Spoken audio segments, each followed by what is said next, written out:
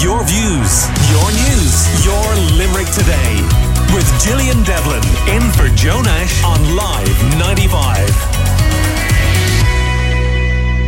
A zero-cost shop for refugees has been opened in Limerick City at the Sacred Heart Church. And Anna Mazika, who we know here on the show, she's spoken before about helping Ukrainian refugees, is one of the coordinators, and she joins us this morning. Good morning to you, Anna. Good morning. Thank you for having me. Anna, you've been very, very busy. So tell us a little bit about this zero-cost shop and what led to it. Sure. Well, first of all, I'd like to just acknowledge that it was an idea of my sister, Camila, who got in touch with Konstantin. He is a Ukrainian person who lives in Limerick for a long time as well. We were looking for premises in Limerick, so we got on to Canon Leboc from the Sacred Heart Church, and he kindly allowed us to use one of the rooms inside. So the idea of the zero-cost shop is very simple. It would be very similar to our charity shops, except the customers don't have to pay for the goods. So we accept items such as toiletries, nightwear, slippers. We have loads of clothes, so we actually no longer take them. And we then welcome all the refugees that are coming to town and obviously let them avail of anything that we have. And they can just come in and choose what they need? Absolutely. Yeah, so we don't check, their passports or anything like that. So it really works in a way that we get in touch with some people that would have been contacting us through Facebook, and they were looking for certain items. So then we just give them the address, let them come in and choose whatever they need. So that's how it works so far, and it's doing well. Well, Avril Harty is a volunteer with the shop. Avril, good morning. Good morning, Gillian. Avril, how did you get involved? So it just started with, I saw a Facebook page, Help for Ukrainians in Limerick, and I got onto the girls asking could I give any help, and Anna and her sister Camilla was kind of coordinating with them, and yeah, it just started from there. How do you manage with the language barrier? The language barrier, it's amazing. Some of them have a bit of English, but a lot don't. It must be so difficult because they actually have a different alphabet. But we've Google Translate. Sometimes they'll bring a friend with them who have a bit of English. And, in the shop, we don't need to communicate too much. That we let them have their moment in the shop and have their dignity and just shop for themselves. And And is there a limit on what they can take? No, so we give them a bag, and they're so proud, and you can see that they're hesitating to take things, but things even like toothpaste. A woman came in yesterday and we had a buggy, and she was so thankful. They usually take just what they need, really, just one outfit and some toiletries and a toy for their child. And do you think that they're finding it difficult to take the stuff and not pay? No, to be honest, I think, yeah, you can see it. They're so proud. They're such lovely people. I think that they can see that we're just trying to give them, and it must be difficult. You can imagine yourself if we tomorrow had to flee to another country and suddenly take stuff from people, It can't be easy. Anna, I believe some of them are experiencing frozen bank accounts, so even any money that they might have, they can't get access to. Yeah, correct. That's what came to our attention as well. So, as we mentioned previously in the social media as well, it's not that these people haven't had a thing ever in their life. It's just a moment that they're literally strangled, and they've no access to their own money. So I'm not 100% sure of the cyber attack on the Ukrainian banks. but this was announced in the news at the early stage. So what came to me directly was that they literally don't have access to their bank accounts, and obviously they won't be able to use our ATMs here with regards to their currency. So it's quite a difficult situation in terms of an actual cash. Well, Canon Lebach, who's providing this space, is also on the line with us this morning. Good morning to you, Canon. Good morning. How are you? I'm very good. So talk to me a little bit about providing this space and what you're doing for them.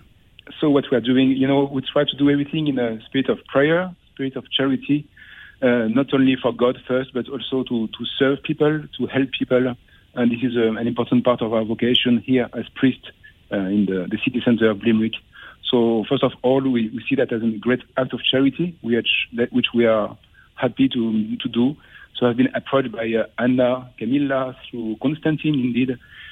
And so when we have been asked if we had a room that could be made available for these refugees and families, my response was just yes. I didn't have to think and reflect or just think too much. It was just a very quick response, and of course we are very happy.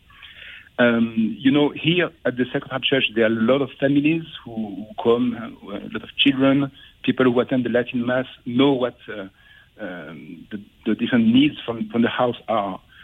So when we see all these families, these refugees coming to Limerick, our heart is moved, and we do have, it's not difficult to ask people if they could bring some goods and help to all these families.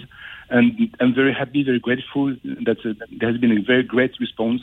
People have been very generous in a lot of things. So thank God, it's a great joy, and we will keep doing our best to help all these young families who come here. And do you think spiritual support for the refugees is important at this time? Yes, you see, that's you can't really, let's say, feed the body without feeding the soul as well. So all those who come to the church to collect some items or things for their house, they first come through the church, and then they just follow the little signs, and they access the room which is in front of Our Lady's altar. So they see the church, they see the statue of Our Lady. By the way, today is the Feast of the Annunciation, so it's a great day. And then when they come, they would either see the good volunteers who come and help them, but we are also present as priests, so we are happy to greet them. We assure them of our help and also our prayers. So the response has been very good. People who recognize the priest, who see a priest being involved in all these acts of charity, that's just normal part of our vocation. There has been a very good response indeed. Yeah, we've spoken with Redemptorists over in Ukraine who are supporting people over there who've been displaced from their homes.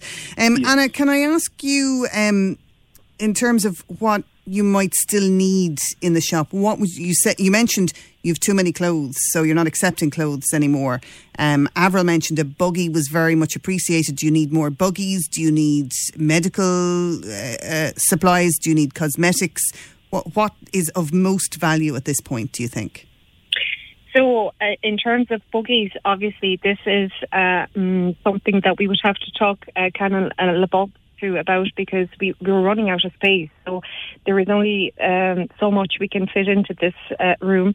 But we could do with 2-3 pushchairs, not the very baby ones, the very first stage one. It's the next stage from, say, 2 to 6 maybe, or 2 to 5 I should say, age group.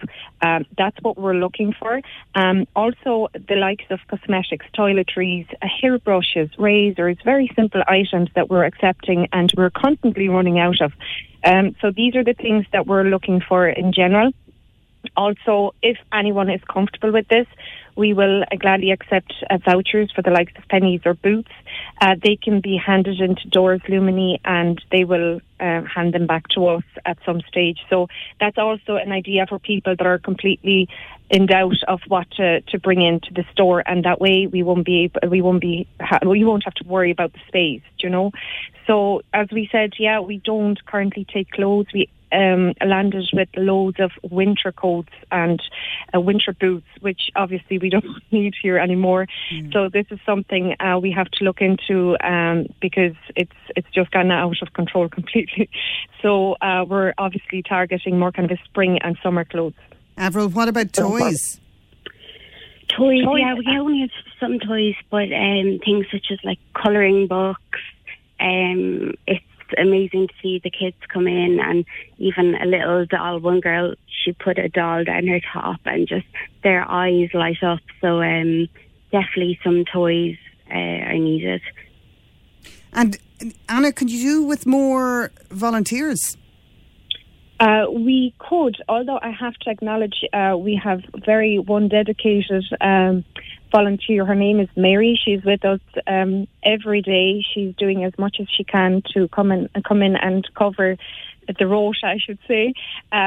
Other people, we have obviously Avril on board, who's been amazing, even in the back in Cleves when we were doing the medical transport. So we have a circle of very close volunteers. There isn't a huge need for any more because, as I said, the room is small and we have to be careful of who we're letting in. I'd like Canon Lebogue to know all of the volunteers coming in, and we want to have a bit of control over who is speaking, what are we saying to people, how we're treating them. So it is important for us to make sure that we know the volunteers. So it's not like an open door type of a initiative that everyone can come in and help. Apologies for this, but that's just, I think, for security reasons, the best thing to do. That's very understandable and very wise. You're doing great work there, Anna Mazika and volunteer Avril Harty. Thanks for joining us, and also to Canon Lebogue there of the Sacred Heart Church in Limerick. Thank you so much for joining us on Limerick Today. Your views, your news, your Limerick Today with Gillian Devlin in for Joe Nash on Live 95.